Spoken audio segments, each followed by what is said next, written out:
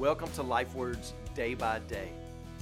Oftentimes, when we see other churches operating in their gifts, we oftentimes want to jump ship and head out over to that church.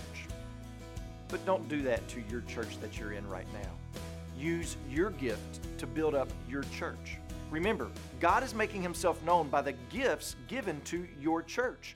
And many times when people leave one church for another, it's people who weren't using their gifts in the first place, who just wanted to be in the vicinity of what God is doing, but have no real intention of using their gifts. They just want to say they are part of something that God is doing.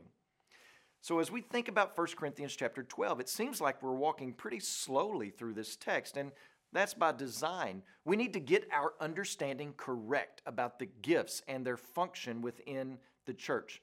So far, we've said that there are a bunch of gifts that can be used in a bunch of areas with lots of expressions, producing a variety of results, and that every believer has been given a gift to be used to build up their church.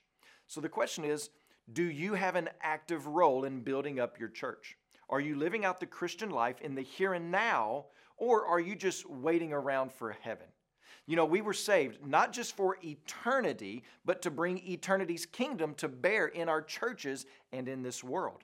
So start praying. Start testing out areas. Trust that through the Spirit, God will lead you to where He wants you to be for the betterment of your church.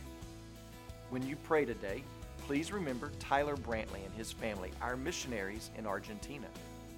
And also remember the Imwera LifeWord broadcast that's heard in Tanzania.